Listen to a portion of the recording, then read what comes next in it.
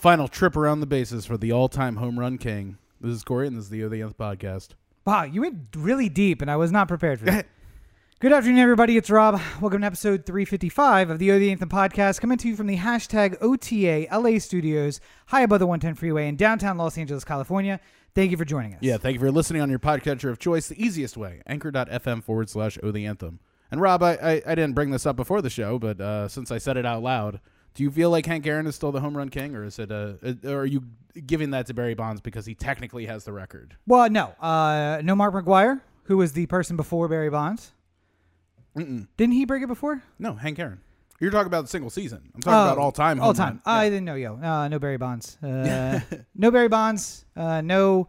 Basically, any record that was set or broken after 1989. Okay, so Cal's 1,000 consecutive game streak is that? That's a good point. I say Cal and Ricky Henderson are my last two. Well, Ricky Henderson was doing a lot of crack. I mean, I feel like that makes you steal bases really. I think you're thinking of Darryl Strawberry. I am. Yes, you're right. Let's not besmirch the good name of Ricky Henderson. We should probably stop where we are right now. I was just thinking about I've seen both of them with pictures of jokingly like stealing bases, and they actually take the base out and run with them. And I'm remembering Darryl Strawberry was a Met, and Ricky Henderson was not a Met. So he was a lot of things, but I don't know. I don't think he ever played for the Mets. I don't think he played for the Mets. Yeah, that was another funny thing because it was New York, and Darryl Strawberry grabbed second, ran to third, and then just ran off the bases and into the visitors' dugout clubhouse. Yeah, just like gone. He's like he stole the base again. Anyway, a lot of stuff to get through this week. We're gonna try and keep the show a little tighter than last week's and the weeks before.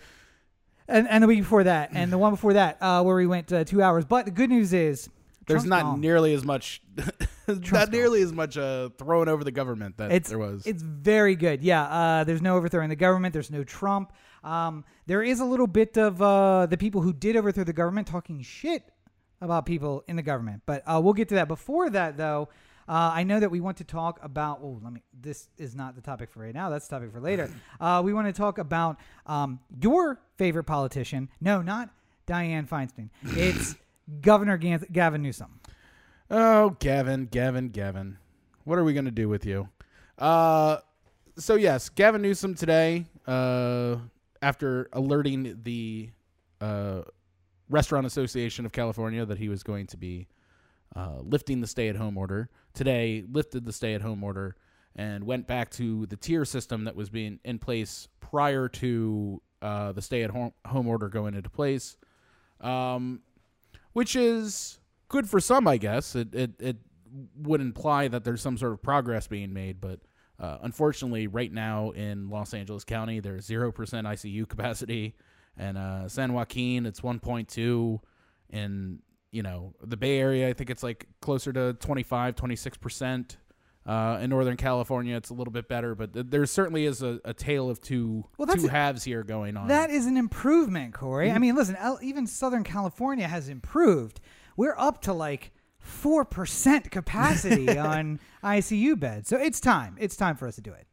I just don't understand where the logic comes in a lot of the times on this, because the cases are still higher than they were when we shut down outdoor dining originally. And I know there's a lot of people who are talking about, outdoor dining can be safe, and, there's no metrics that are showing that that outdoor dining is doing anything to the numbers. I can believe you. I can believe that, but I still won't go outdoor dining just because where I live in downtown Los Angeles, it's really tough because you're in a bike lane or you're on a sidewalk, and it's not like you're spread far away from a lot of other people. You're kind of still, every best effort is being made by the restaurants. I can tell that they're really concerned with safety, and they really want people to come out and feel safe eating, but I think right now there's only a certain number of people who are going to do it, and certain people who will do it because it's legal or available now. But it doesn't really take care of the problem, which was people doing whatever the fuck they wanted during the entire stay-at-home order. Like, and let me say about the outdoor dining. LA has a funny way of doing outdoor dining where at first it was tables on the curb, and then it was we're going to put a tent out there, and then the tent had walls, and then we replaced it with a wooden walls and like an overhang that was a sheet, and then that became mostly four walls and a roof, and then essentially what we got was indoor dining on the curb. So now I don't get to enjoy the heat and the air conditioning. I just am sitting on the curb eating my food. Not me, because I also wouldn't go out to this. And by the way, the circulation probably better in the restaurant than in these little wood boxes that they had out on the curb. I mean, like, the problem is that, like, some of these, you know, like I like Dublin's on 7th Street, and it's a fine restaurant. I enjoy going there during non-COVID times, but I just can't ever feel safe there because you're right at 7th and Fig, which is like Mecca for homeless people.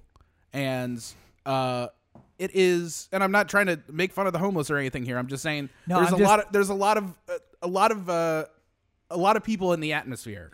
A lot of people not wearing masks. Yeah. Mecca for homeless people. I'm just imagining two guys in New York like, George, what's your plans this summer? Well, we're supposed to do it once in a lifetime. I'm finally going to go to 7th and Fig and you know, do my 144 paces around the block, LA. And then I'll come back. Hopefully, it'll bring some spiritual awakening in me.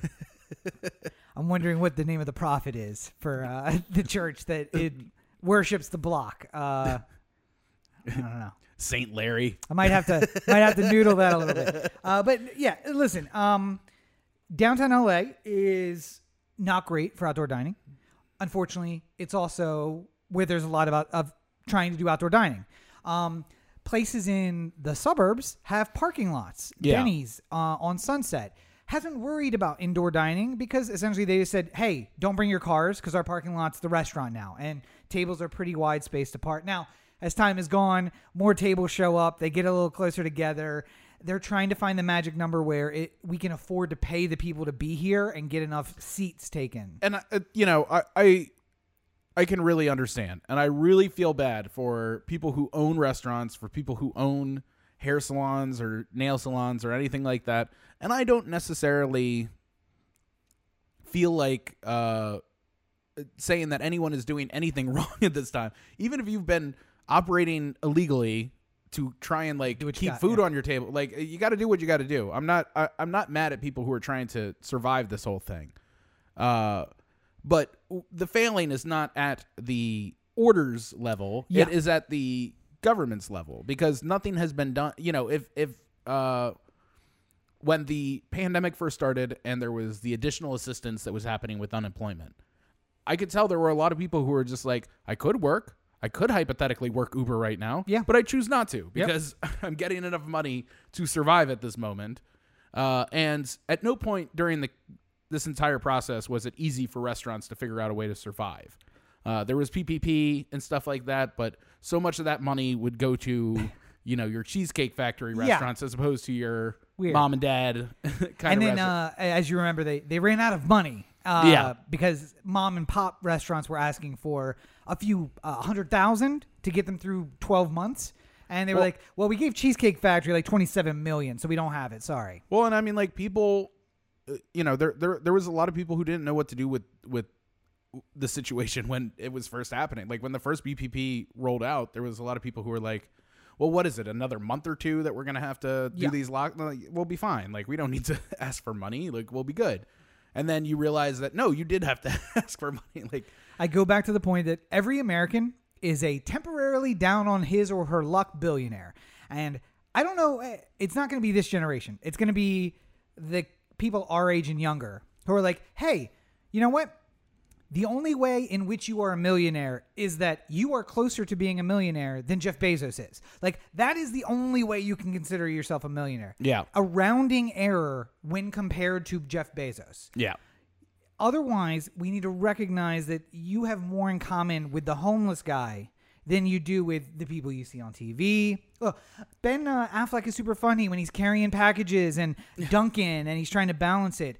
Yeah, he's doing that. He could afford to pay 30 people.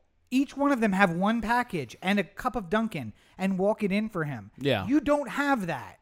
That's why it's funny when he does it. Yeah, I mean, at the end of this whole thing, let's start at the beginning, because I brought this point up at the beginning. When the pandemic first started, we were very happy with what Newsom was doing and Garcetti and stuff like that. The more we have gone along, and I feel like this is constant between most Californians that I encounter, which is it's really lost its luster. I'm still thankful that they are, for the most part, staying on the safer side of things, that as opposed to the, like we could be Arizona or Florida, who's just like, fuck it, and just Texas. open everything. Yeah, Texas. And we're still not there. But I still don't think that we haven't solved the major problem, which is that people who want to do things are just going to fucking do it. Mm-hmm. And, there's no way to, every single week for the last month and a half, there's been some story about some shadow bar that has been set up in a warehouse somewhere, and it had 2,000 people without masks having a party. And I mean, like, that leads to a lot more cases, and not just a lot more cases amongst just the people in that room, but anyone those people interact with. Yeah. So, you could run into one of these people on the street. They could shout at you in a gas station. Yeah, exactly. You can have some sort of altercation with somebody on the street, and now you have COVID. And it wasn't because you did anything wrong. It was because you had to go to the grocery store at the same time that the guy who went to the illegal bar went to the grocery store. I mean, like, it's... Again, I'm not trying to pick on people for what they feel like is important at this time, but anyone who is prioritizing nightlife and going out and partying is kind of losing sight of what's going on here, because there will be plenty of time. Like, I can't wait to go out and I have never been more excited to go to bars and clubs than this exact moment, because it's been kept from me, like. Yeah, I'm not. I'm just excited to hear people stop bitching about it. I mean, like, I'm not saying like I'm so excited I'm going to do it tonight. I'm just saying, like, I'm legitimately looking forward to the next time that I can feel like I can safely go into a bar and relax and just have a night at the bar, because even though it's something that I never do, I almost never say like, oh, tonight's the night I'm going to go to the bar. Like, I'm looking forward to the next time that I can make plans on Tuesday and then bail on Friday at 8 when I just don't want to do it anymore. But listen, we started this by saying, oh, there's a competition. Who's going to be quarantine daddy? Is it going to be Cuomo? Is it going to be Newsom? Yeah. Oh, no, it looks like Larry Hogan's getting in the fray here, because they were handling it well. And I think you're right that we were spoiled a bit, because we're really, other than Larry Hogan, we were talking about Democratic governors who were just like, hey, everyone in my state really is upset about this, so I have to do something about it. And that leads me to the question, why is Gavin Newsom changing his perspective now? And maybe it has to do with something that Corey brought up a few weeks ago, and that's that there's a recall movement going on now. And I think the argument has been aptly put that there are two sides of Gavin Newsom. There's two sides of Eric Garcetti. There's two sides of a lot of these guys. And that's the pragmatic, analytical side that says, I'm going to put together a plan that's going to be very detailed and have justification. And then the other side of it is, I really want to be popular and I want people to like me. Yeah. And at the beginning of the pandemic, it was easy for both of those things to work together. Listen, I got a 12-point plan. This is how we're going to do things. And everyone likes me because I have that. Right. Now, people are like, let me go to a bar. And they're like, they're going to recall me? I can't be popular and do this, so I'm going to go with being popular. And I stand by the fact that if 10% more people died, but we were able to open up bars and restaurants, and Gavin Newsom felt as though it would help him in a re-election, he would choose opening the bars and restaurants to get reelected over the people's lives. And that's not a slight against him. Maybe it's a slight against our system. That's basically a high school popularity contest in the form of balloting. But that's where we are. And I said maybe what's the matter with Kansas is we're over that. Yeah. And I stand by that a little bit. I think that like the educated generation, the millennials, our generation and younger, are the problem with what's the matter with Kansas is you had your local newspaper, your library, and not a lot of, and your local news, other than like the national news, right? Mm-hmm. Not a lot of news sources. So now we're getting conservatives in deep Alabama that are like, yeah, this QAnon thing's bullshit. Like, this is crazy. And I'm not a communist or a socialist, but I know what the middle of the road looks like. And this ain't it. And, Biden, you can't call him a socialist because he's not. He's a center of the road guy. And they're calling that out. What's the matter with Kansas problem we're getting is that I feel like the more we get to that, the more it becomes a popularity contest. And it's just about like, I got to stay as popular as possible and not be what we've called for before. And that's the take your medicine leader. That's just like, I got to make a difficult decision because it's what's best. So, I mean, you brought up Hogan, and I think he's a good example of what I think I kind of want in this. Well, hold on. I mean, not everything has been perfect, but I'm saying at least in this regard, because Newsom and Garcetti, in particular, it feels like have this like veil of I don't want to be unpopular that just shadows them wherever they go, and Hogan doesn't have that as much. Specifically, and where it helps him here is every once in a while he gets unhinged a little bit. Like, like there will be a press conference and it'll be like, bars and restaurants are closed, but there's been reports of underground bars that have been popping up, and he'll just be like, if I find you, I'm gonna put you in jail, and I'm not gonna release you until this whole thing is over. So how much you want to put, like stress it, and like it works because people are just like, enough people hear that, enough of the 10% of people who are going to go out and party regardless of what happens are going to hear that and say like, I don't know if I want to, he's really going to throw us in jail. Like, like it's a threat. It's an empty veiled threat. And the problem here in California, as opposed to Maryland, is people like in Maryland will get that threat and be like, oh, we better mind ourselves. And they don't care. Whereas in California, it's like, fuck you. Like literally anything the governor or mayor says. Here's the other problem, instantaneous fuck you. For Hogan, that is building his popularity contest. His thing from the beginning has been being anti-Trump. Every time he was anti-Trump, it built that idea that he's anti-Trump. And he's in a state that is very, although it seems to go blue with the presidential election, literally everything else is nearly split down the middle. The Democrats have a hold on the state house, but it's not a 70-30 split. It's a 55-45 split. There's a lot of rural areas. There's a lot of places where he can get support. And I mean, there's a lot of population basis in the places where it matters for statewide office, but not so much like citywide or something like that. Yeah. And so for him, that still builds to the popularity contest because you know what? I might be a diehard Democrat, but I live in the county and it's not us who's going out. It's those city Democrats that are going out. And you know what? Maybe they should go to jail.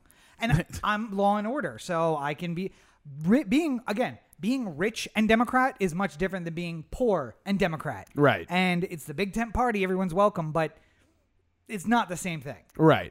Bernie Sanders is 70, but he has very few 70-year-old supporters. He has a lot of 20-year-old supporters. But like, I'm thinking about it so there was a popular meme with Hogan when restrictions started ramping up a little bit in Maryland, where it was like, we got hoes in this house. And then a picture of Hogan looking sternly going like, how many? Yes. And that played into the fact that he was willing to stand up and be strong and do what needed to be done. And you couldn't make that same meme about Newsom.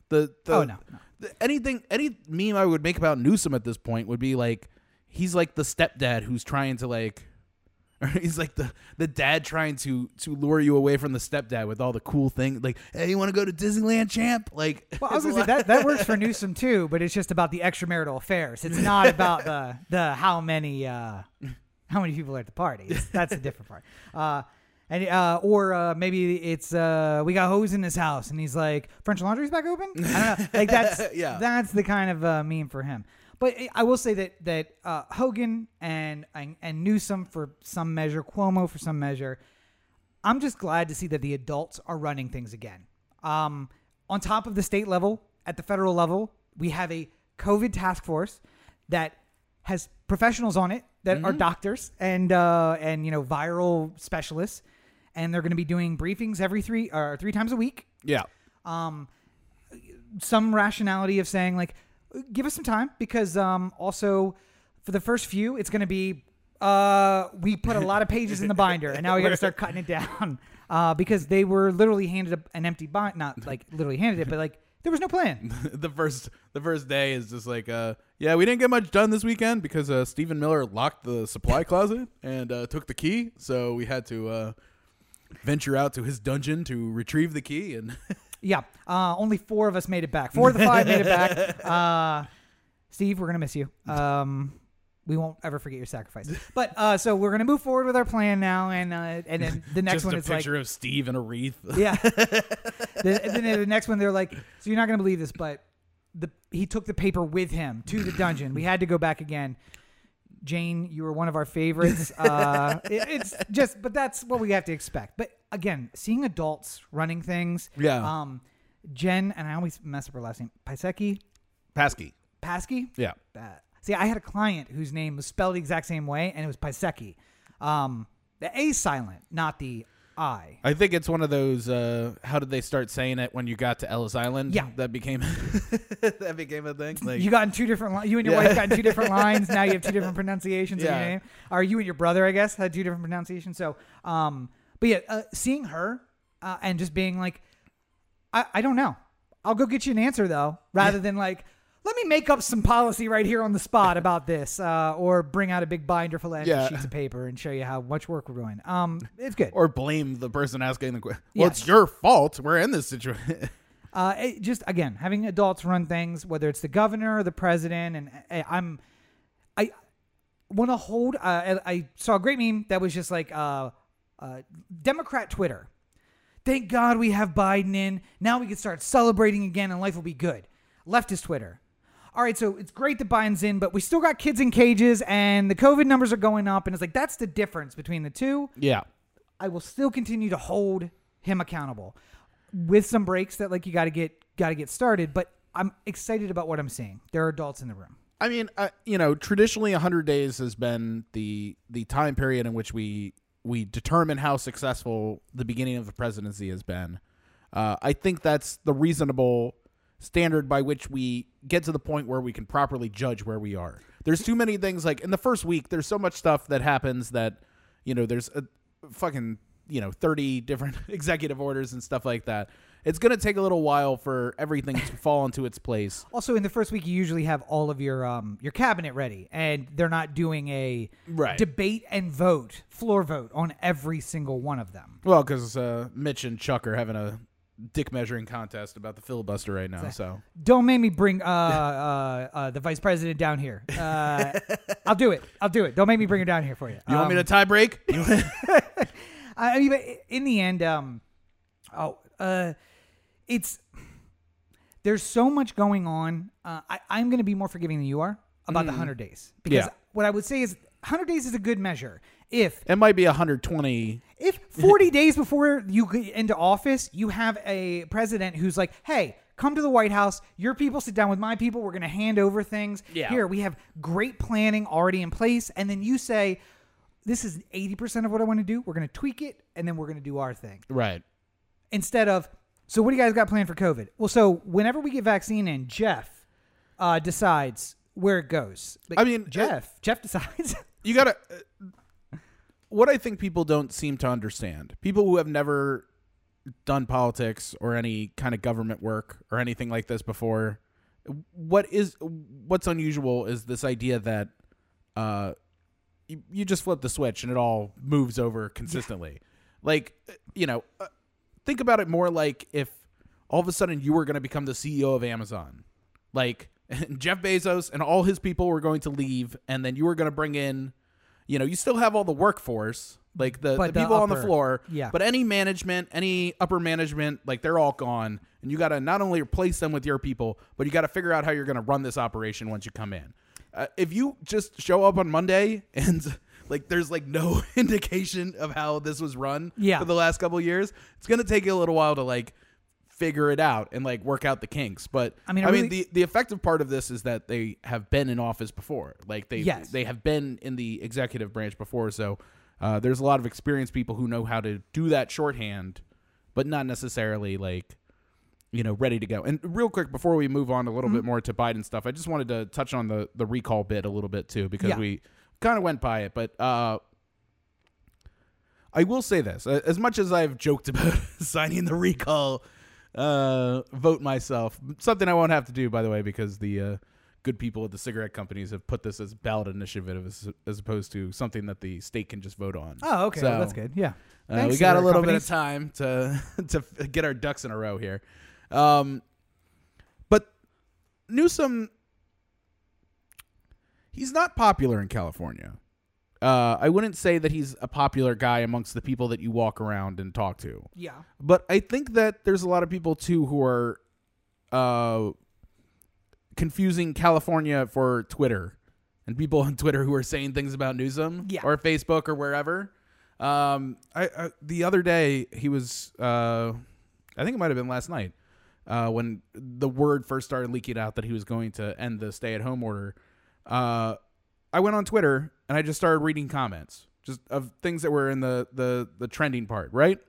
And you'll click on somebody and it'll be like, Toni Morrison. And you'll just be like, okay, who is this person? You click on it and it's just like, I work for the state of Ohio's sanitation department. And you're just like, okay, so you shouldn't be included in this discussion. No. Like, you can not like Newsom. That's fine. There are plenty of people in states that, like, I don't like Ron DeSantis. I don't live in Florida. I don't get a vote, though. Yeah. So, and if you look at the tweets that are like hashtag recall Newsom, Yeah. it's a lot of people in the South and the Midwest. So. well, and, like, there's been a lot of talk about how much of the things that have grown from the recall Newsom movement have been largely propagated on, like, the same sort of channels that QAnon is spread on. And Weird. The underbelly of the Republican Party. And something that's weird about California as opposed to other states is that it's so much easier to recall a governor here or any elected official than it is in any other state. I mean, like, if Hogan in Maryland has to literally be convicted of a crime or some version of that has to be impeached and removed, much like you would. Yeah, there's no recall. No. You're removed by the legislature. Yeah. And then we have a new election. Right. That's how that works. Yeah. Or you resign in disgrace or whatever, however it happens. In California, there's actually a mechanism for the recall.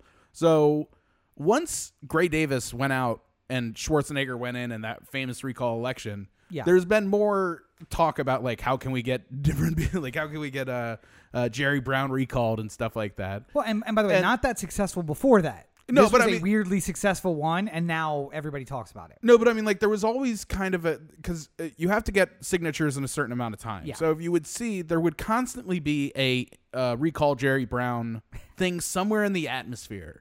But it was like, 4,000 people who really cared about this thing and would sign it, and then it would fail, and then they'd start a new one, and it would never get popular enough. I mean, the threshold is only like 18% of what votes you got in California in the last election. So 18% of what the winning candidate received in the previous election. Right. Yeah. So I mean, like, it's not a huge bar to overtake, but I think that I just wish people would think about that in terms of, like, the people who are loudly banging the drum and trying to get this done are people who don't live in California and are taking advantage of the fact that we have an easy system in which to recall a governor. I'm not saying that Gavin Newsom is great or Gavin Newsom deserves to be governor or he's going to do better than alternatives or anything like that. But the problem is that if you do recall Gavin Newsom, then you get into that system where you have a free-for-all vote where you have 50 different candidates and, you get 18 different Republicans and 18 Democrats and a porn star and, like Schwarzenegger. Schwarzenegger. You get all these different people competing, and it's not the same as the gubernatorial election for California when Newsom won was him versus John Cox. Yeah. It was the Republican versus the Democrat after the jungle primary. Those two were the leading vote getters. So when it came to governor, those were your choices. I mean, you could write somebody in, but those were your choices. That's not how it is in the recall election. It's just 50 different candidates and figure it out. Yep. And, you could get somebody who's better than Newsom at the end of this whole thing, or you could get somebody who's worse. And you may luck into getting a movie star who turns out to be a decent governor. Yeah, I mean, Schwarzenegger wasn't really that bad. Not a bad governor. Yeah. He was Republican in the ways that I think the people of California agree with. I do secretly believe that, like, while the voter registration of many people in Los Angeles in particular is Democrat, I think you get a kind of a fiscally responsible in the streets but freak in the sheets kind of thing, you know, like where you... Well, the GOP doesn't represent them. That's Deep South Alabama ain't the kind of Republicans we have here. Right. And they're like, I'm not voting with those guys. So, well, I'm I mean, a like, Democrat. I bet you it's just like if you did a straw poll on the on the streets, I'm sure you would get like high recognition for certain liberal issues, like gay rights or, you know, gender equality or blah, blah, blah, go down the line. Then you start getting into like taxation and stuff like that. I find you find a lot more of these Democrats be Republicans once you dig a little deeper. They've been talking about the third party and with the Republicans split. And if the centrist Republican Party doesn't have to deal with the Christian base and the QAnon crazies, I think you might find a lot of Democrats who change over because in reality, they are fiscally conservative, socially liberal, and they're just like, I was a Republican, but I'm okay with gay marriage. Now I have a Republican Party that's okay with gay marriage, so I'm okay with it. And it's if you can get the church and the QAnoners out into a fringe party, everyone else is kind of like, everyone else is kind of Republican with who's left. It's fiscal conservancy, and I mean, Gavin Newsom is almost a Republican in that case. Joe Biden is a Republican. I mean, if you're looking at the same sort of like, you know, Joe Biden is, his platform is more liberal. Yeah. But him as the person, I still feel is, you know, to the right of Clinton. Yes.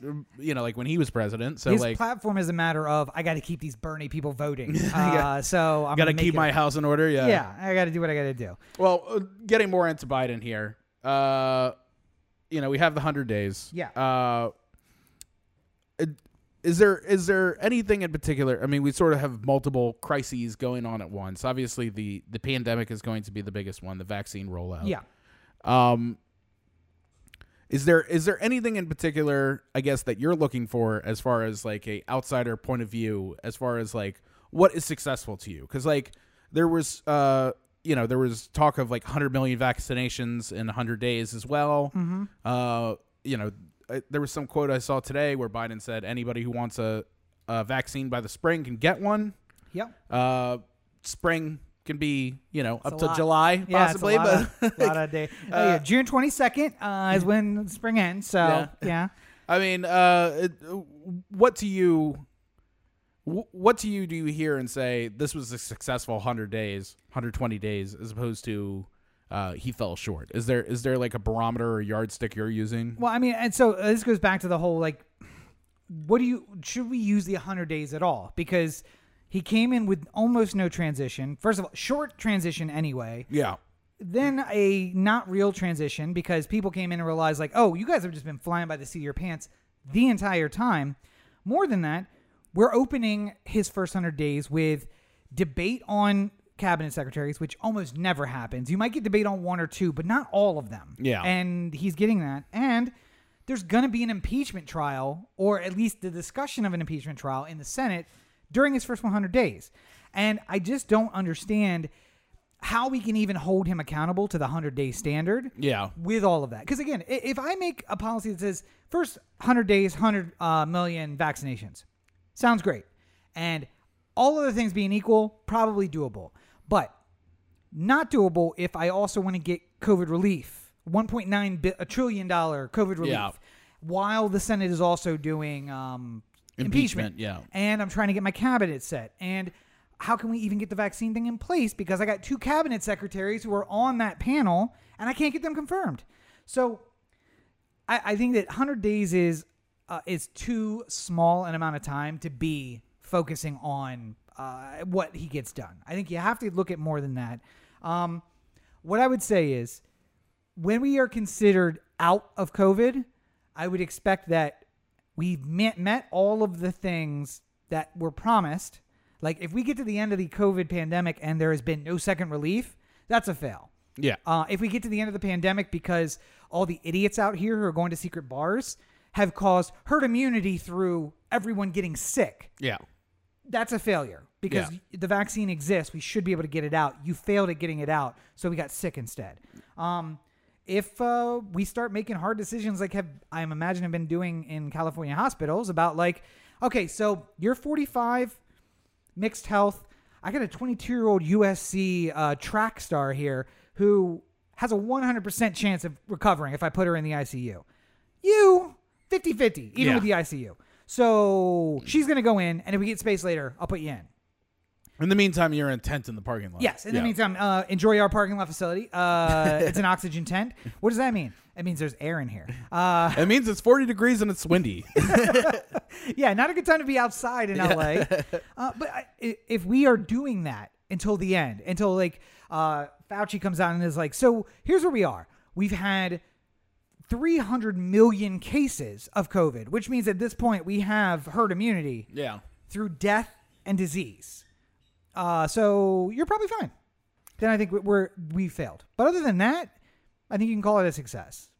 I think it'll be a lot. The problem is that you don't want to call balls and strikes on every single little thing that comes up in the first 50 days or so, because there's a lot of like finding your sea legs, for lack of a better term. But I think that once things get moving, hopefully we'll have a better sense of how well things are going. You know? You going to tell Tucker that?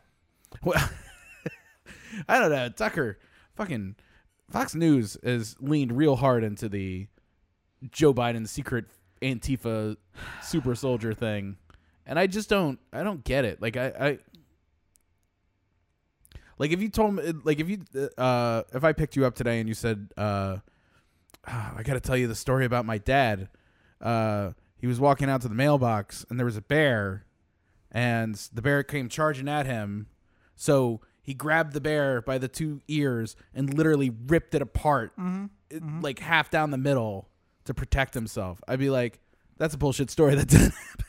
I know your dad. He didn't do that. Like, your dad's a cool guy, but he's not rip bear in half cool, you know? Yeah. You know, there's a certain part. What if I told you my dad was the head of a pedophile ring out of a pizza place in Denton, Maryland? Still unlikely. A little bit more likely than the bear, if I'm going to be honest. No offense, but, you know. Just functionally, you know. There seems to be more likelihood. That's all. I just chose an old man who has been a Democrat his entire life and desperately just wants to be the guy who, like, I really think if you could wave a magic wand and say, Joe, when you're done with this, you're going to be Jimmy Carter. Yeah. I think he'd be happy with that. Because I think, you know, Jimmy Carter tried to do the whole unity and let's all bring us together. And I'm a Democrat from the South. It's a little bit different. We can get things done kind of. I mean, I don't think he would necessarily want the one-term part of it. But I honestly, I think Carter he realizes also, that's what he got. I mean, Carter was one term because he left it all on the field. Like, really. Well, I mean, no, like, yeah, if Carter wanted to. He was one term because Reagan made a deal with the Iranians that they I know, but I'm saying, hostages like, I'm saying, but like, you know, Carter was hardlining with the Iranians up until the end for the benefit of the hostages, but not for the benefit of his own reelection. No, like, no. And guess who wasn't? Reagan, who was like, hey, I'll strike a deal with you. You want some missiles? I got missiles for you. Just hold them until after the election, and then we'll be good. Opening up his trench coat and missiles are in there. Missiles, yeah. But if you told Biden you'll be Jimmy Carter at the end of this, I think his second wish after that would be like, well, let's just flash forward 4 years, though, because I don't want to live through all this nonsense. Yeah. I'll just jump to the beloved former elder, president. and let whoever's going to take over this mess afterward just deal with that after that. Because, I mean, like, I think really deep down inside, Joe just wants to be the person who, like, binds people together in some sort of way. And that's sort of been his shtick the whole time, which is why, you know, like, he's had friendships and with people in the Senate who've been, you know, bad news, like, you know, Strom Thurmond. And, like, you know, like, you have to work with these people to get things done. So, you know. You forget, Mitch McConnell's bad, but there was actual members of the KKK in the Senate for a long time. Klansmen. And they were friends with Joe Biden, and they supported his crime bill. And they left. But and speaking of people who will still be terrible and still be in the Senate, there is an ethics complaint was filed against several senators. I have a picture of them because you guys probably don't know who the first one is, and I keep mispronouncing his first name. Josh Hawley? I thought it was Halsey. No. Halsey. No, Holly. Josh Hawley, and the Wolverine-esque character on his left is Ted Cruz, who you may not recognize. Ted Cruz! But Ted Cruz is just like letting it all out. I almost appreciate. I don't know who Ted told Cruz. him to do that beard. It's not a. He's going for elder statesman, and he's coming off a little bit like pedophile priest. Honestly, that's what. It's not even that. It's just like I for a long time could not grow straight facial hair. Like up until it was, today. Yeah, I mean, it was patchy as hell for so long in my life, and like every young person who has trouble growing facial hair, sometimes you just let it go a little bit, and it's patchy and it's disgusting, but you're just like, gotta let it grow, gotta shave it, gotta let it go, gotta shave it.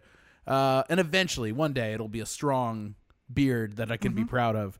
a lot of single years for Corey back in the day. It looks like Ted Cruz is basically having that with his old man beard. Yeah. Like he's having a patchy old man beard that's trying to break through. Now, and to be fair, it's not patchy; it's just white. And I mean, the patches of white is what makes it look like it makes him look distinguished. Yeah, and it doesn't. It makes him look bad. Yeah. But I only mention it because you're going to hear about it this week. Ethics complaint filed.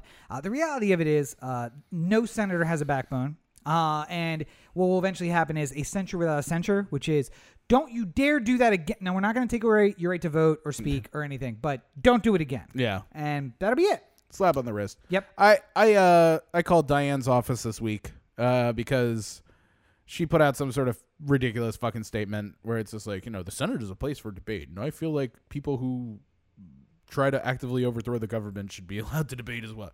So I called up and I said, like, hey, what the fuck? And then her office said, the quote was misconstrued. And I'm just like, the quote should read, I'm going to curb stomp Ted Cruz tonight if he doesn't straighten up his act. Hey, you remember when there was a senator who got beat with a cane on the floor of the Senate?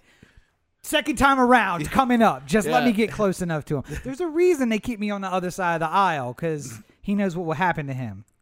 Fucking Diane. Watch the Night Stalker documentary. Oh, my God. I was so angry. Oh, it's so good. The best part, though, was when Rob caught up to me. Because I watched it right away and got through it like in 2 nights or whatever. And I got to the part and I'm just like, are you watching The Night Stalker? Keep going. Wait till they get to San Francisco. You'll see some shit. And then all of a sudden I get the text where it's just like, fucking Diane. Like, yeah, I don't want to spoil it for anybody, but like that will be your reaction when you get to that part of the documentary. 50 years in politics, 50 years always fucking wrong, never right once. Like, oh yeah, wait, we're gonna start a new podcast on the network, and I've lost the name of it. Not today, Diane, or whatever.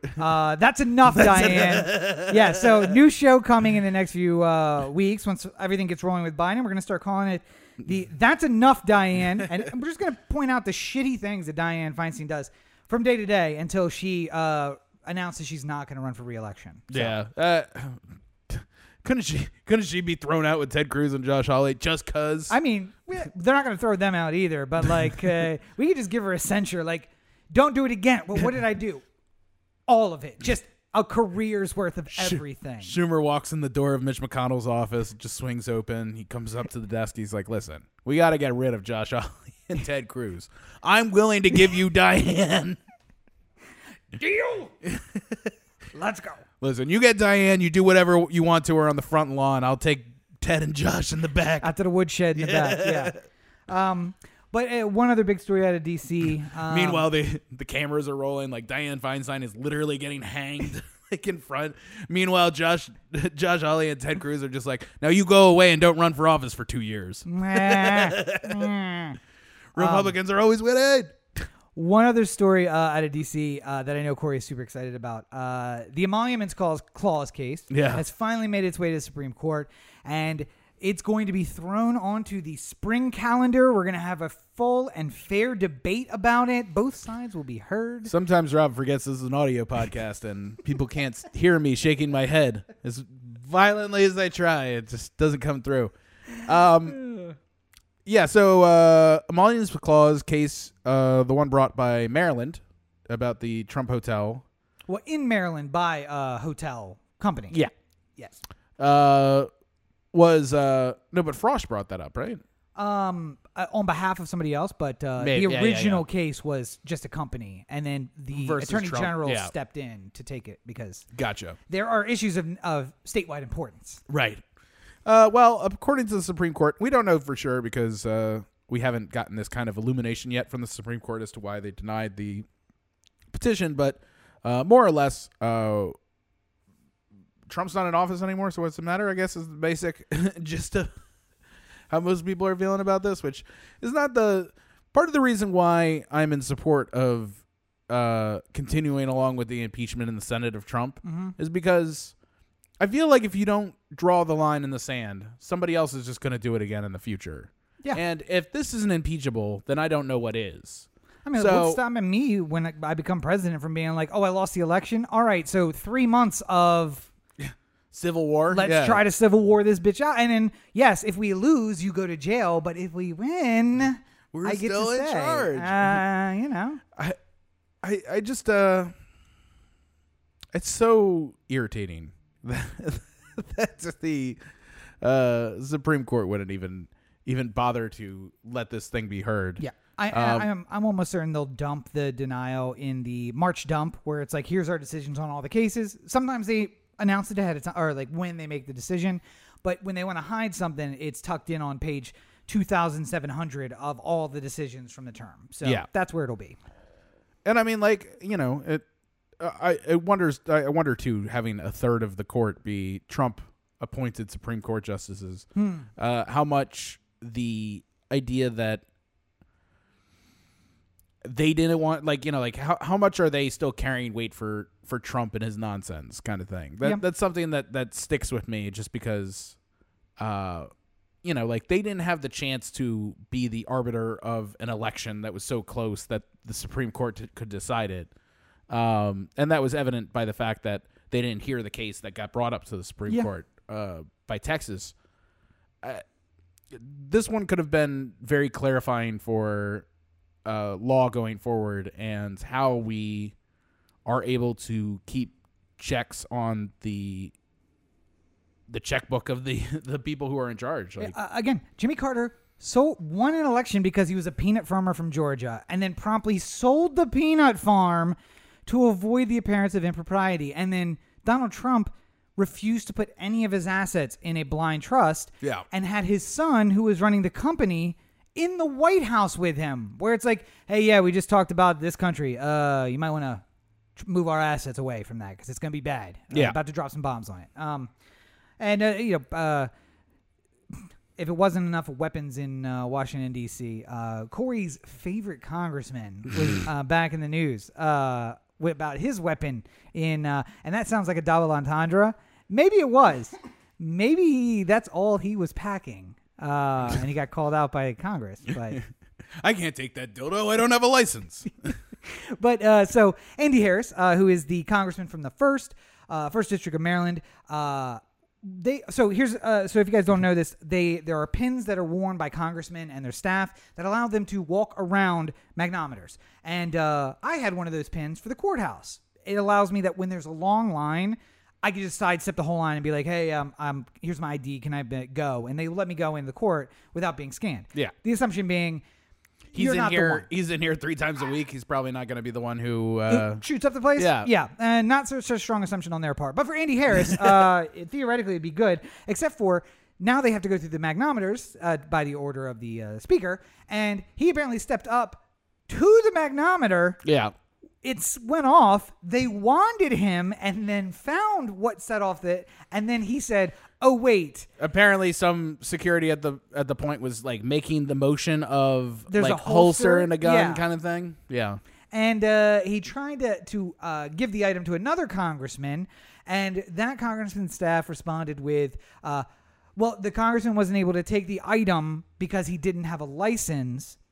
And there are very few things you need a license for in D.C. It wasn't weed. You don't need a license to have weed in D.C. Yeah, it's decriminalized, so you could carry it for a friend. That one holds up. Yeah, also wouldn't set off a McDonald's. Yeah. I mean, if it was real sticky, I don't know. Also wouldn't make the security. Gun Yo, I think he's got a joint. So Basically, Andy Harris is crazy, and I really wish that somebody would just step up and try to take him down in the next election. Good news.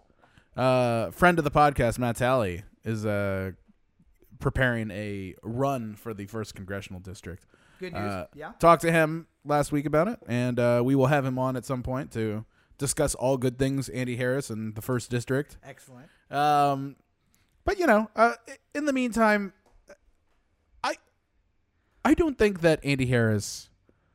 I think Andy Harris has a prop gun.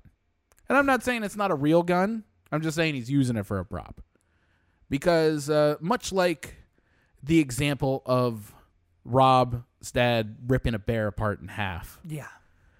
If I were to make a list of people who would not be able to accurately handle a firearm, Andy Harris would be right up at the top of that list. Yeah. I would trust Betty White to be able to hit targets better than Andy Harris would. And I really do think that the only reason that he would go through with the charade of like walking towards the metal detector, having it go off, him doing this whole is so that people would write about it in the papers, or people like us would talk about it on our podcast, and then Andy Harris would endear himself to the gun-loving Second Amendment believers of the 1st District of Maryland. Mm-hmm. I don't know. He tried to pick a fight with a former linebacker. Who's now a congressman. Not too long ago. I think Andy Harris has gone around the bend a bit here. Wait. Gone around the bend? He might have gone further. He's been crazy since the beginning. He's already Wile E. Coyote'd himself like off the ledge. Yes. And now he's like looking down. But on his fall, he's finding a bend to go.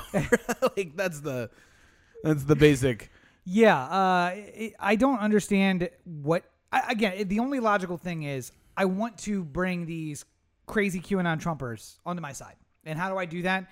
Second Amendment seems like a good way to go. Yeah. I say often about producer Roberto, who hasn't been here in 2 months, who is also a strong supporter of carrying weapons, whether it be a gun or not, that someday we are going to find him having been robbed, and the weapon will still be in the holster, and the pants will be full of piss, because that is all I can expect. It's that, like, at the moment where it's supposed to, I'm going to be brave and come out with it. Yeah. You're just going to piss your pants and give your wallet to the guy. So why all the tough talk? And that's Andy Harris. Even if he had the gun on him. He's an anesthesiologist. He's not a... There's a more likelihood of you being like, Rambo. I have a gun on me, and that guy being like, give me the gun. Yeah. Okay, all right, here's the gun. That's what's going to happen. And being like, I don't even know how it works. Yeah. Or he just pulls out like a bar of soap that's been carved in the shape of a gun. Yeah. He'd be like, that's my gun. Like, I'm going to kill you just because of this. Because this is what you did. You deserve that. I will never understand. The fact that it's just like we were talking about a long time back, 6 months ago or whatever it was. A lifetime ago.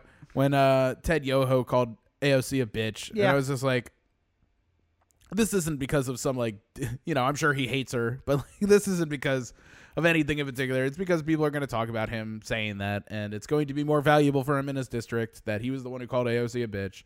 So therefore, it works out for him regardless of whether or not he gets shunned by his colleagues for it. But like, I'm glad we were wrong about that, and that he lost his re-election, and he will be out of the Congress and replaced by somebody who's even more right than him.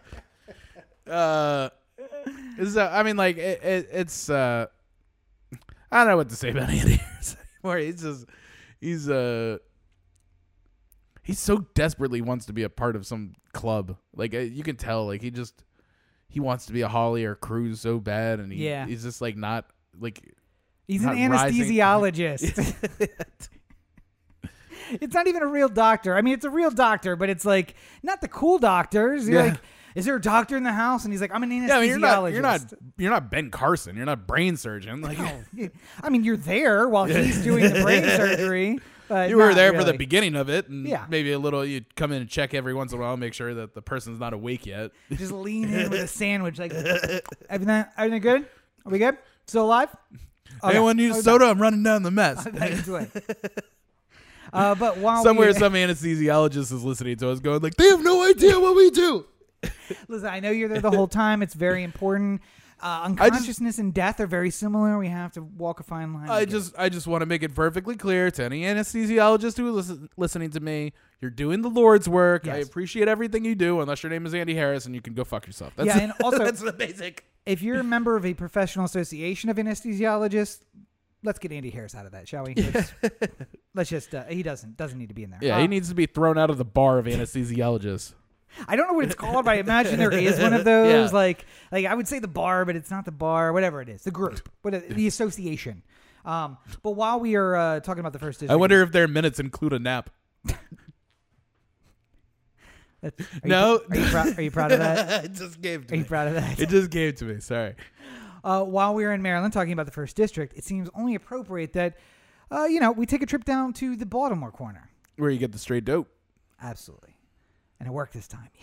Yeah. Okay, so you brought this to my attention, so I wanted to give you the go on this one. Yeah. So the ACLU of Maryland decided that they were going to that socialist institution. Exactly. They were going to go through arrest records and various other pieces of information that they had that were anonymized about police officers in Baltimore. And they were going to try and de-anonymize it. And basically, they came up with this report that they released. And the numbers are kind of shocking of not only people who are not on the force anymore, but people who are still on the force. The Gun Trace Task Force numbers are unbelievable. Something to see, that's for sure. Hold on, I'm trying to pull it up now. Yeah, I see you pulling. So this is by the way, ACLU, for all the shit they get, they defend the KKK because they believe that when you draw the line of free speech means free speech. That's what it means. And the old quote from the American president, free speech means standing by while somebody screams at the top of their lungs about something for which you would scream at the top of yours against. That's how it is. And they're also called a liberal institution because, they believe in things like rights. But they're not either one of those things. Knowing members of the ACLU, there are very conservative people in the ACLU that just believe in the Constitution means what it means. Free speech means free speech. Free press means free press. And Scalia wasn't a member of the ACLU, but somebody like him might be because of that factor of we stand by the Constitution. Well, let's look at this a little bit here. So quality vamping. Did you see that? Man, God. Good job. Fucking professional. Let's separate some Gun Trace Task Force people first, just out the hand. Okay. Wayne Jenkins, 227 complaints from 2015 to 2019. Now wait a second. Now, there has been some argument about how valid these numbers are, but I am going to be of the mind that somebody did a lot of work and put together some numbers, and I have not gotten the same thing from the Baltimore Police Department in return for literally any police officer who has done anything wrong over the last 2 centuries. So I'm going to... I would like to hold this as the numbers until somebody tells me otherwise. Prove it. Yeah. Prove otherwise. If Baltimore Police Department wants to talk about how many complaints are against their police officers in real life, I'm happy to read that report as well. Now, Wayne Jenkins, he was an officer for the entire period between 2015 and 2019? No. No. In fact, he was arrested in 2016. So wow. That would have been a 2015 to 2016 complaints. Well, some of these other numbers are 4 years worth. He got his out of the way in 1. Well, I mean, a lot of these GTTF officers would be in the same boat. So Evadio Hendricks, 164, Marcus Taylor, 161, Daniel Herschel, 130. People in Baltimore who have experienced Herschel before will probably say that the number from 2015 prior would be quite outrageous. 119 for Maurice Ward, 107 for Jamel Ram. Mamadou Gondo at 56. like And fallen listen, back a little bit. To be fair, some of these were filed after they were charged because people were frightened into not reporting it until they were in cuffs. Yeah.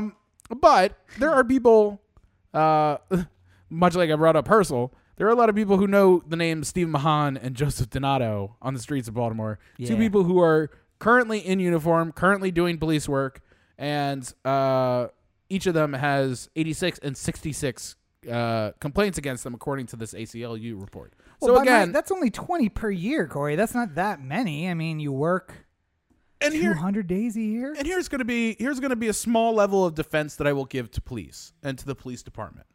I know that even if you do everything 100% by the book and you never do anything untoward or outside of the scope of your job as a police officer, you will get complaints. Yes. Some people will complain because they think this is a means by getting out of the thing that you legally arrested them for. Mm-hmm.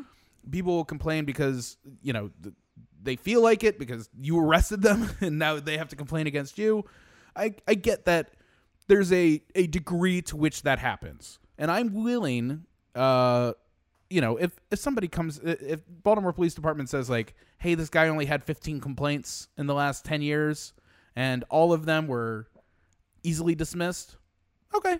I'm fine. Yeah. No, I'm fine. I understand how this works. You're showing your bias, Corey, because you're not mentioning how many of these were sustained. Right. Now, if Jenkins has 225 and 200 of them are sustained, well, then the police department is doing their job. Okay. Yeah. I mean, the problem is that Jenkins, for instance, was the subject of an IA report for lying to on official documents and fabricating evidence and breaking into somebody's apartment. And for that, it went through the IA process. They recommended a demotion. They recommended a suspension, and none of that happened. And he just went on to being the head of the GTTF shortly thereafter. There's I need the Baltimore Police Department to come up with a way to make this right somehow, because I'm not saying that that officers can't have a certain number of complaints against them. I think that would be part of the normal everyday thing, but 86 complaints against Mahan, right? At what point, what number in your mind do you say that seems like it's too many? I mean, it'd be like if I said I went to the basketball game tonight and LeBron James scored 397 points. You'd be like, that's a lot. Seems like that's way more points than he usually scores. Yeah. And not just by a little bit, by a substantial amount. You'd be like, I'm pretty sure you mean 37 points. He scored 37 points tonight. It's like, no. It's like, okay, well, somewhere between 37 and 379, we have to figure out at what point. Yeah. Somewhere here, 86 complaints, 15 maybe, or like, I don't know. Tell me, because all I have right now is a lot of complaints against people who are currently on the force, and I've heard complaints used in the other way by people who live in the city who have been terrorized by these people, and it doesn't seem like anything gets done. Well, again, though, I want to see it tied to another number, because he had 86 complaints. Yeah. 15 sustained. Yeah. Okay, well, so... What are those 15? A quarter of them get sustained, and all the ones that are sustained are about putting someone roughly in a cop car. So you know what? I'm going to guess he puts people roughly in a cop car. But maybe this one about, beating somebody with a gun aren't true, although both of those are acts of violence, so maybe not. 15 of them were driving while intoxicated in the patrol car. Yeah. All right, so I'm going to believe that maybe he just thinks he can drive while drunk in the car, and in the future we should probably avoid that. But maybe the ones about beating suspects aren't true. So, like one of the names here, which another thing that's fantastic about this list or this report put together is that these names are all publicly available. Yeah. You can go to BBT Cop Watch and look at the publicly available information on all these officers. Unless you're marching in Baltimore, then they take their name tags off, so you don't know which one it is. Rashard King on this list of complaints sustained against Baltimore police officers. He has 40 sustained complaints. And he's the number one, right? I mean, like on this list of sustained ones, I saw. Oh, I lost my place. Anyway, but sustained complaints. 7 for discourtesy, which maybe that one is where some of the of the reasonable ones can. I'm be. not saying you should be fired for that. Yeah. Because being rude to a guy who who committed a felony. I cursing your name and fought you to get in the cuffs, and you're just like, no, fuck you. Okay, Yeah. that's discourteous. You shouldn't do that. But it's not a fireable offense under normal circumstances. I mean, false arrest, imprisonment. Okay. That one gets a little bit dicey, but there's a situation going on in the street, and I needed to put this guy in the back of the cop car while we figured it out. Yeah. I And mean, then technically, that could be a false arrest. As soon as I figured it out, I let him go. But for the period he was in the car, you're right. I shouldn't have done that. Yeah. Okay, great. What are the details? But But assault, it's a bit much. Yeah. firearms regulations, which basically means improper use of the firearm. Yeah. Medical leave violation, which means that you said that you were on medical and you weren't. And Getting paid for sitting at home. And DUI. This is just one officer Yeah. who has multiple sustained complaints about the same sort of thing. Yeah. Carl Ross, who's on this list with 22 sustained complaints, as 11 of them being child pornography. I think we're at the wash our hands of this gentleman Yes. phase of Yeah. the, Well, but here's the thing. and though. some of these people, by the way, like obviously we talked about GTTF members who are currently in prison. Yes. But like, this list is of people who are currently on the force and people who are fired or let go or in another police department or something like or that. in jail. But- Child jail. pornography guy is in jail. Yeah. And in fact, most of the ones that were sustained from the trial in which he admitted that, yes, he Right. had done those things. I think the bigger issue, not the bigger issue, but a big issue, is that the names at the top of the list of complaints are a lot of white guys.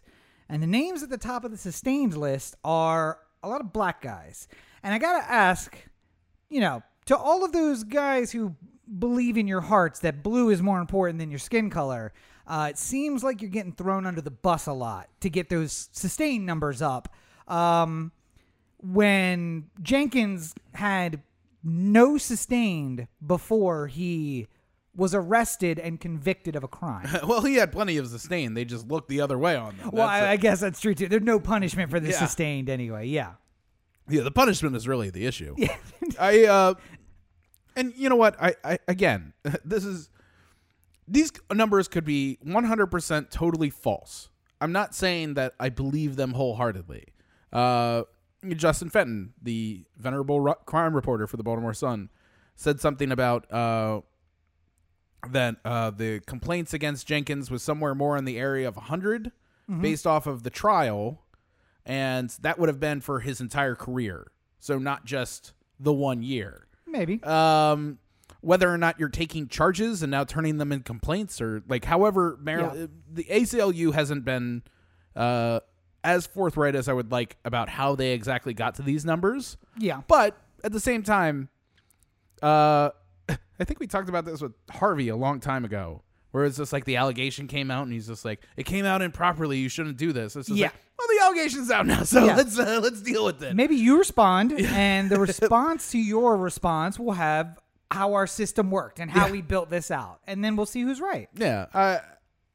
I need the Baltimore police to come out with something concrete about this, Corey, and not only that, but I'm sure they're immediately going to hide behind the Officer Bill of Rights. So you're expecting too much. They have 28 days where they can wait on any allegation, talk And to then each they other, have to get be their story interviewed, yeah. right, and then put out what the response is. Yeah. So that's what they're just following the Officer's Bill of Rights.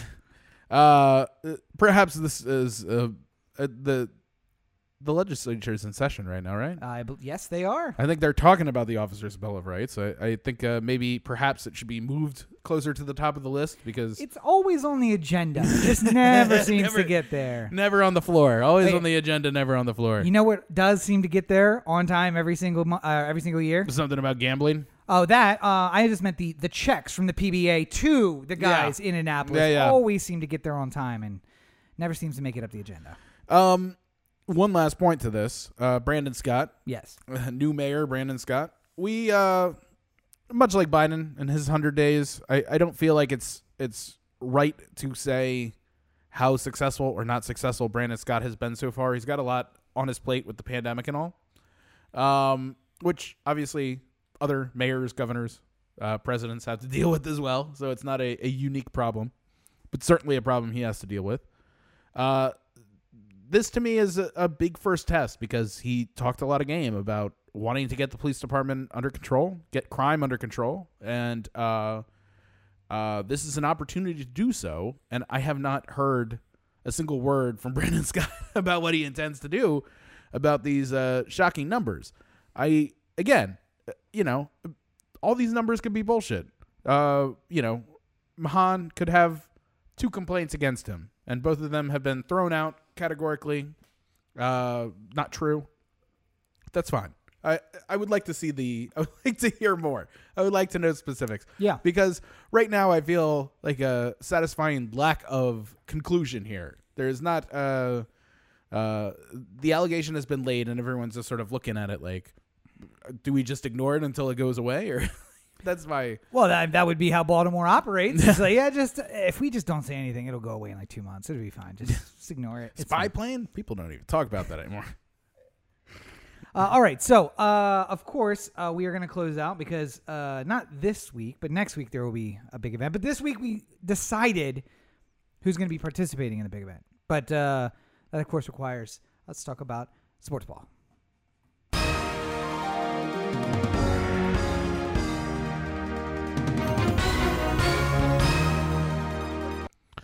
And it wouldn't be a Super Bowl if we didn't mention the name Tom Brady. So I mean, I would prefer if we had a Super Bowl where we didn't talk about him. Unlike 48% of all of the Super Bowls ever held. No.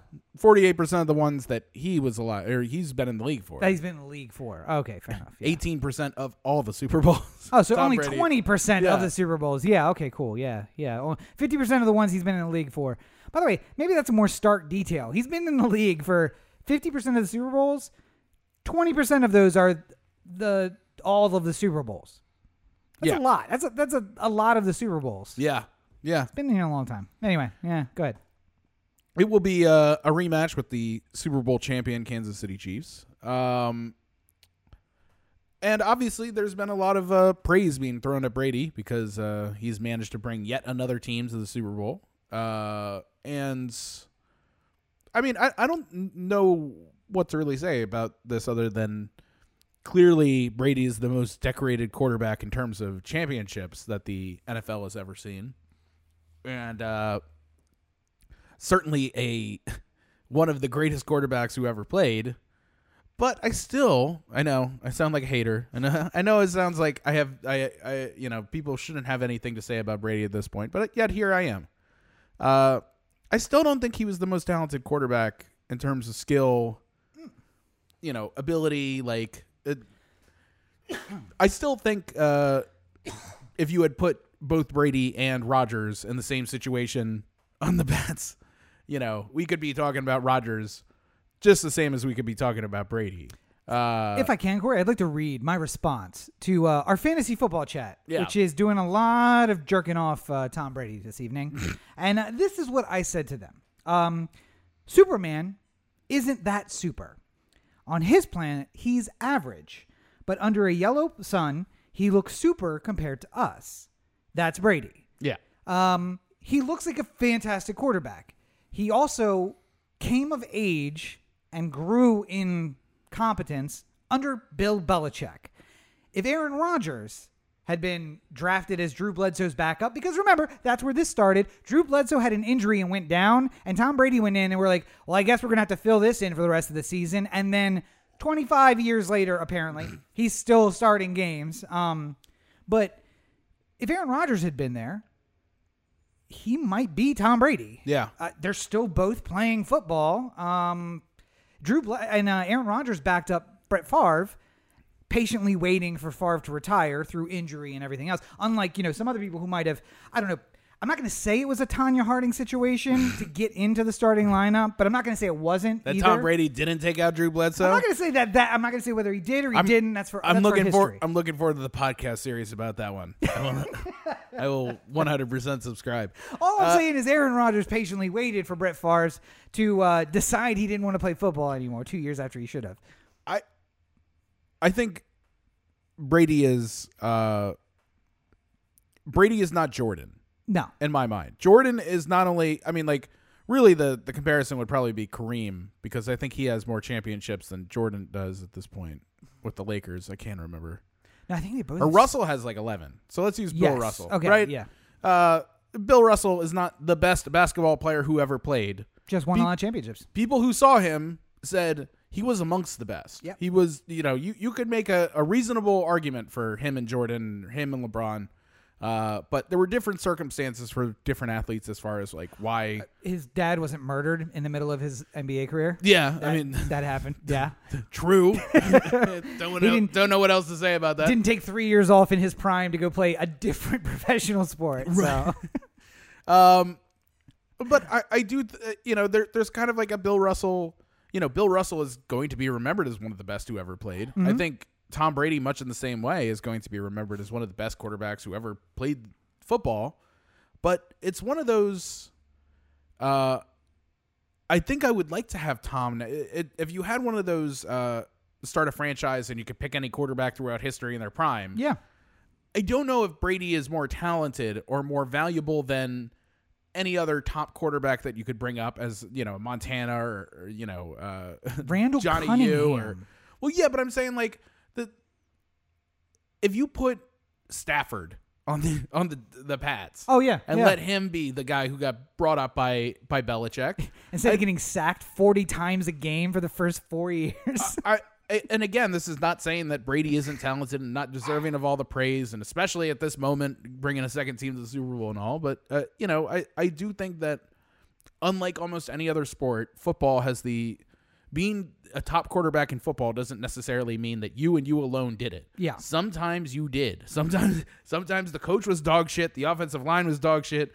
You had no offensive weapons, and somehow you still managed to be super successful every year. Yep. Tom Brady didn't have to worry about that. Tom Brady had Sometimes you have the Patriot way. every year up until now. He had the best coach in the league. Yeah. And I like your example. That's a huge thing that you just can't ever get past. Like, Your example that you mentioned in the pre-show, which was he would have an offensive coordinator, a defensive coordinator. They would leave to go be head coaches other places, and those teams wouldn't succeed. Yeah. They'd be replaced by somebody on the staff, and they continue to succeed. Yeah. That says something about the head coach and the way that they do things there. Yeah, and they obviously had talented players. They had their Gronks and their Randy Mosses and stuff like that. There were plenty of people who played with Brady. He didn't always have all the weapons, so clearly there were years where he did a lot more to bring the team to the. But I really do, I think part of the reason why Brady is in the position to be able to do this with the Bucs now is first signing Brady in the offseason was kind of a sign to people that like we are going to compete this year. We are trying to win the Super Bowl, and therefore we are going to do anything we can to win this. They brought in a lot of pieces to try and win the Super Bowl. I think Brady helps you because having somebody with that kind of experience and that kind of know-how is valuable in being able to get to that point. And Brady's yesterday he was throwing ropes. He was doing good. He looked like vintage Tom Brady, but at the same time, like he's not. He's not a perfect quarterback in the sense that like he is clearly 100% better than anyone else on the field. No. Like Mahomes in terms of like pure talent is better than Brady at this point. And he may outperform Brady him. is obviously 25 years older than him, but in the long term, he may outperform him. But using the Matthew Stafford example, again, it's hard to look like Brady at Brady's age for Stafford because he spent half the times he dropped back underneath a defensive tackle. Yeah.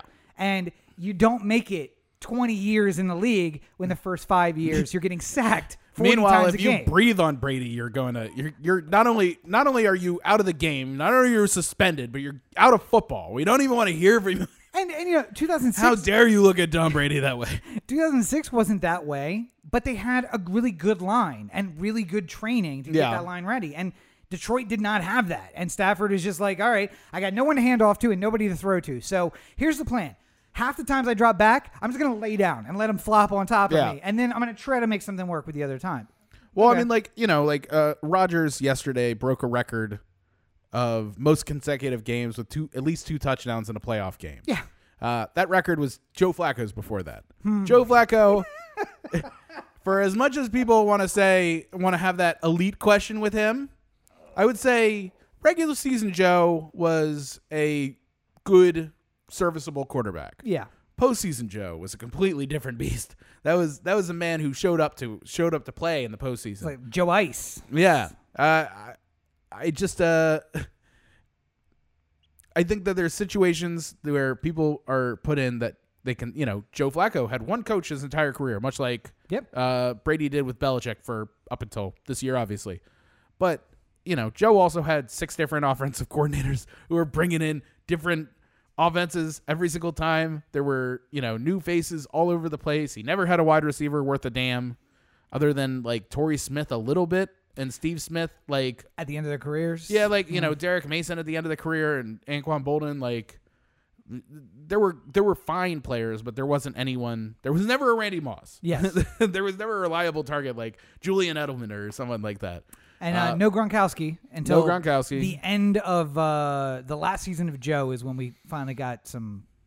I mean, he had good tight ends. Like, he had Heap and stuff like that. But Todd Heap was like a oversized wide receiver as opposed to a Gronk. I mean, Gronk's literally a giant person. Yes. Like, he's also Todd Heap was like a normal person. He's a lineman who catches. And Todd Heap was an oversized wide receiver who we just put at the end of the line. So a bigger wide receiver. It's a little different. A little different when you have a lineman who can run versus a wide receiver who can kind of block. So. Yeah. But we'll get into predictions and all that sort of stuff as we go. I'm excited for the Super Bowl, though. I think it's going to be fine. As much as I'm tired of seeing Tom Brady here, it's an incredible accomplishment. We laughed about it probably at the beginning of the season. I'm sure if we go back and look at our thoughts on Tom Brady signing with the Bucs, we said it's Belichick versus Brady, and who's going to end up in the Super Bowl? Well, Tom ended up in the Super Bowl. Belichick had no chance though this season. This he took Patriots that team to the playoffs. That Patriots team probably under any other coach would have been 2-14 or something horrible. That team was really wrecked, and the fact that Belichick got quality wins out of that team was kind of amazing. I don't know. It's just funny. Just interesting. And we'll have more to say about that coming up next week. Yeah, I was going to say, you mentioned in there keeping his hands to himself. That really plays into the next story to bring up about Jared Porter from the Mets. Formerly of the Mets. Oh, that's true. Yes, formerly of the Mets, mainly because he can't keep his hands to himself. I'm going to let you take these stories. You know more about him. So, yeah. So Jared Porter was just this offseason hired as the new general manager of the Mets, and people were pretty excited about that. He's been around baseball for a little while, but he was one of those hot assistant GM types, who always get jobs as general managers at some point, rather later, whatever. Hired by the Mets, and then a story came out where a female reporter who had been talking with him when he was with the Diamondbacks, I believe it was. Cubs. Said that he texted her, and she texted back, and then he sent 60-some odd text messages to her. With no response. And then sent a picture of a dick, which he says is not his dick, but rather a stock photo of a dick that he keeps around for special situations just like this, I guess. Which happened to have the same background as the non-dick pic that was sent just before this. So, very strange. Yeah, it seems like it was his dick pic, but, I'm willing to yield the floor to he just sent a dick pic to a woman who didn't ask for it. Yeah. Also, if it's not your dick, it's still not appropriate. Just because you got a dick on your phone doesn't mean you can send it to whoever you want. So he was fired, deservingly so. But I felt like we really needed to touch on this because earlier this offseason, we talked about Kim Ng becoming the first female general manager in baseball. First in pro sports, the 4 major sports here, of which 2 are really only major sports. So, and she should have been if she was a man, if she was Jared Porter, she would have had a job 20 years ago. Yeah. But she didn't because nobody wanted to make her the first female GM in sports, and she did literally everything she had to do multiple times in order to rise to the level where somebody would actually consider her. And now she has that job. You know, we'll see how she does. You know, I hope nothing but success for her. But, you know, this is something that has happened in different ways in sports for a long time. People are talking about Chiefs offensive coordinator, Eric Bieniemy. Mm-hmm. You know, he's a black assistant coach and is not getting called in for head coaching vacancies, even though he's the offensive coordinator for the Chiefs, who are the best offense in the NFL. Basically, strange. Yeah. It's I think what became very clear in the days that followed the Jared Porter story were that there is literally no recourse if you are a reporter in baseball to complain about sexual harassment. Yeah. Maybe you could find your way to call the league office and tell them that anonymously report some claim, but none of the female reporters that I've followed in regards to this have said that any kind of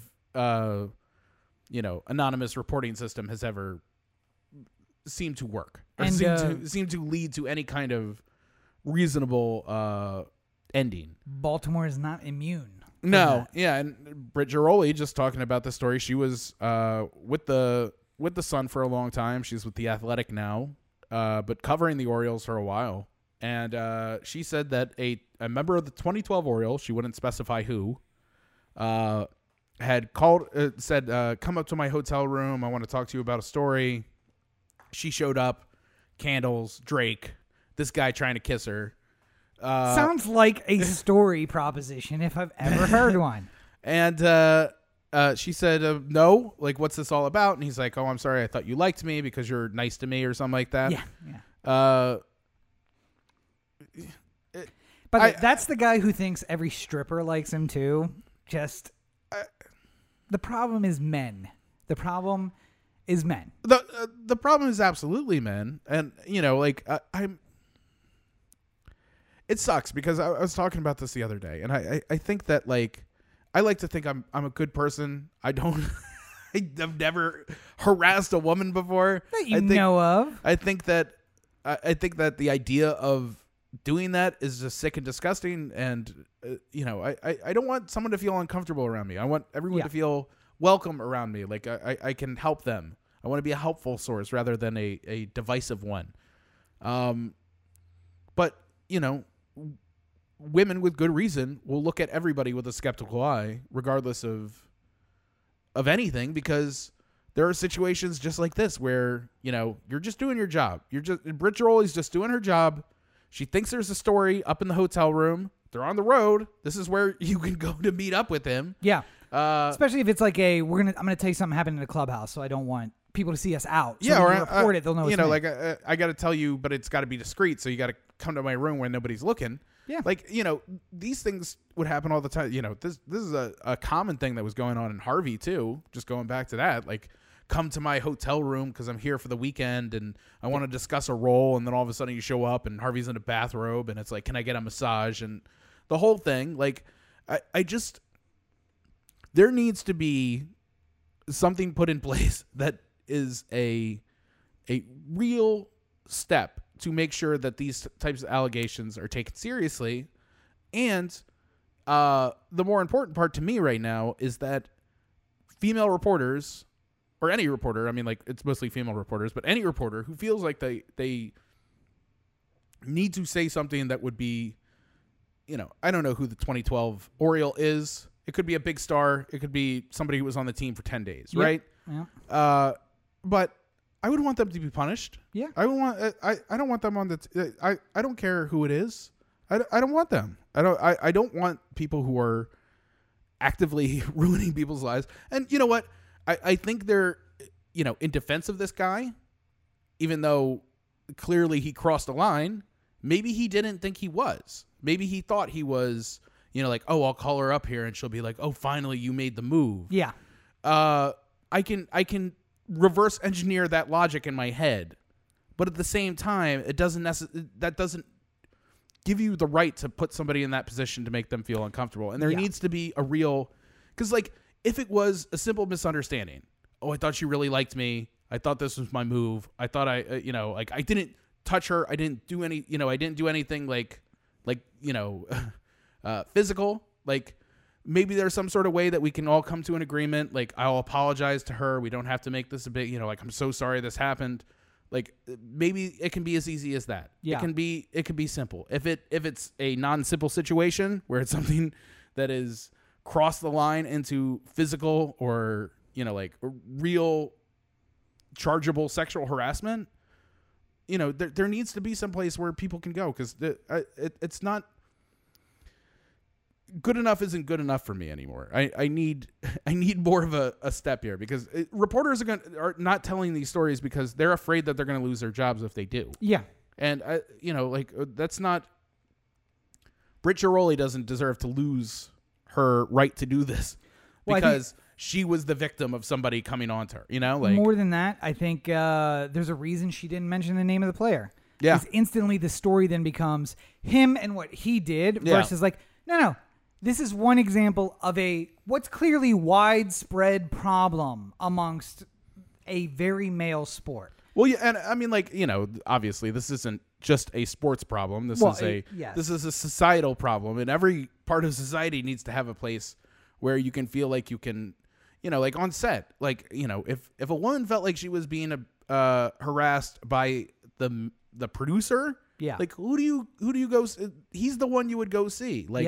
There's not necessarily a step in between. Well, that's the Harvey thing, right? Yeah, and also, he has friends, and I would like to work in this town, right? So.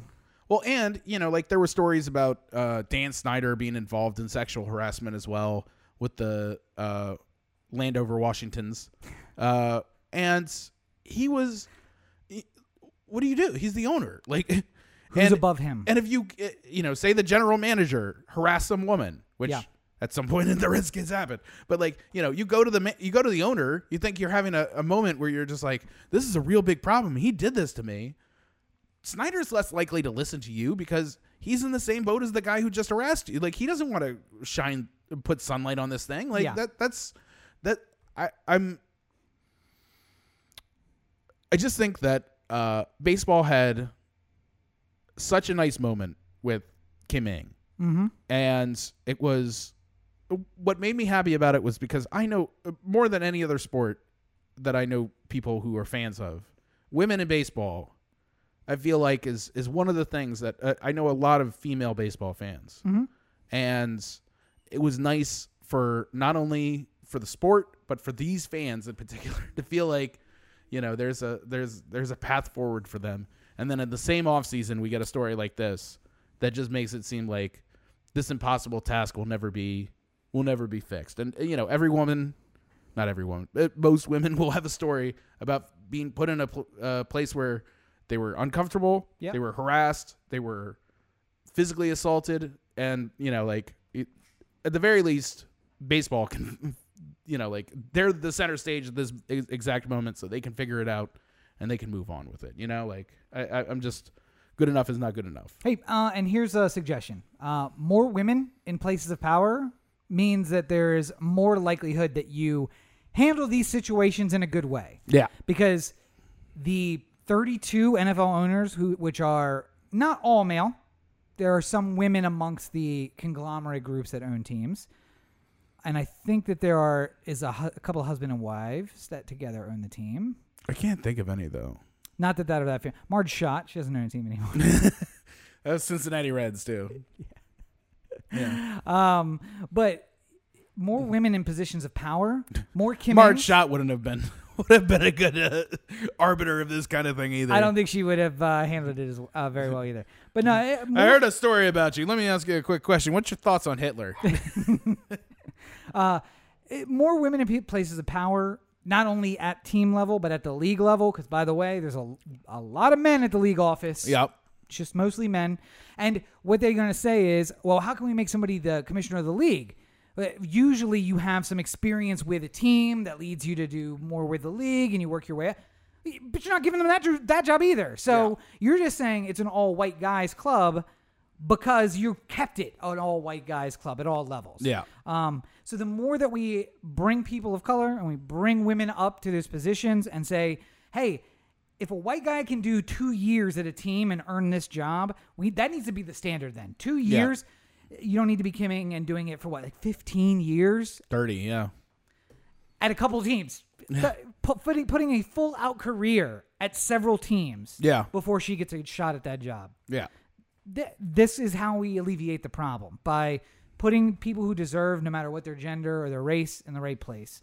And then, because if half the GMs are people of color, women, then you don't feel like if I go to Snyder, he's not gonna do anything about it. Yeah. Then maybe you don't go to Snyder, but maybe you go to the Ravens owner and just say, hey, listen, so I know you guys are going to Washington. This is something that happened with Snyder. And if Corey is the owner of the Ravens, it's going to be like, oh, I'll have a talk with Snyder. Yeah.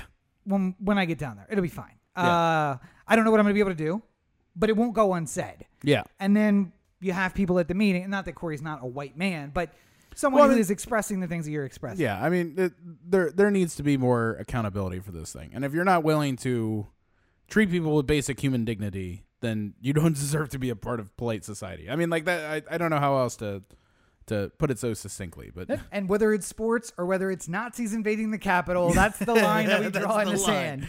If you can't treat people like people, you don't deserve to be in polite society. Sorry. Yeah. Or there we any go. society, really. I was gonna say, where you could be, but no, you can't be there.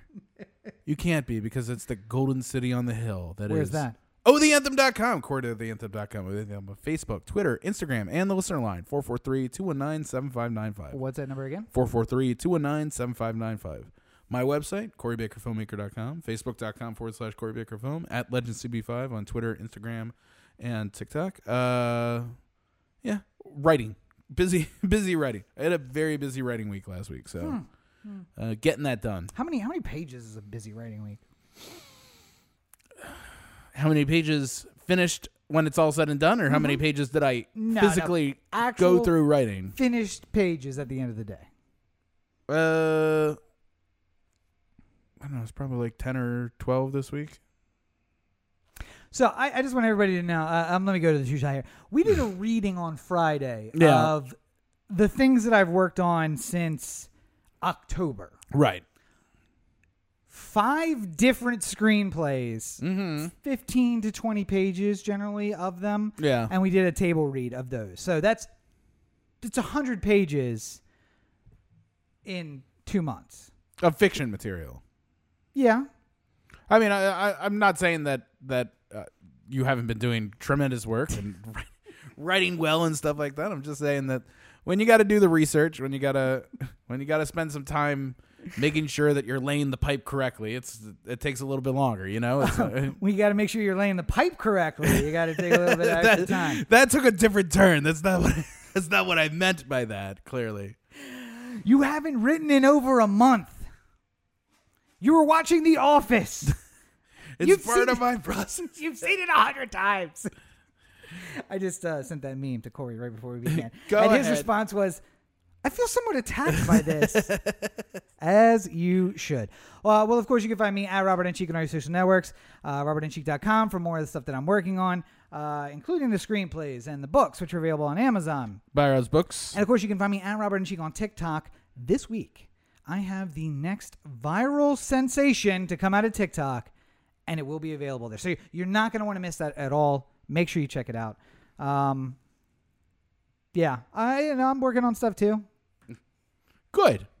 We're all working on stuff. Level 258 on Call of Duty and pumping out 20, 30 pages a week on screenplays and, Good. Yeah, everybody's working on stuff. That's all right. Yeah. Soon enough, I'll be done, and you'll stop making fun of me. That's all. No. All right. Well, I think we've done good here today. Wait. Soon enough, you'll be done, and then you'll run out of excuses for why you're not done. That's the problem. Is this producer Brooks who wants to come out? We've heard enough out of you today. If you heard him in the background, that was. Did you open the door and he not come out? Nah, yeah, he didn't come out, so. Son of a gun. I just want you to acknowledge me, and that's fine. Yeah. So, sorry, say your line again.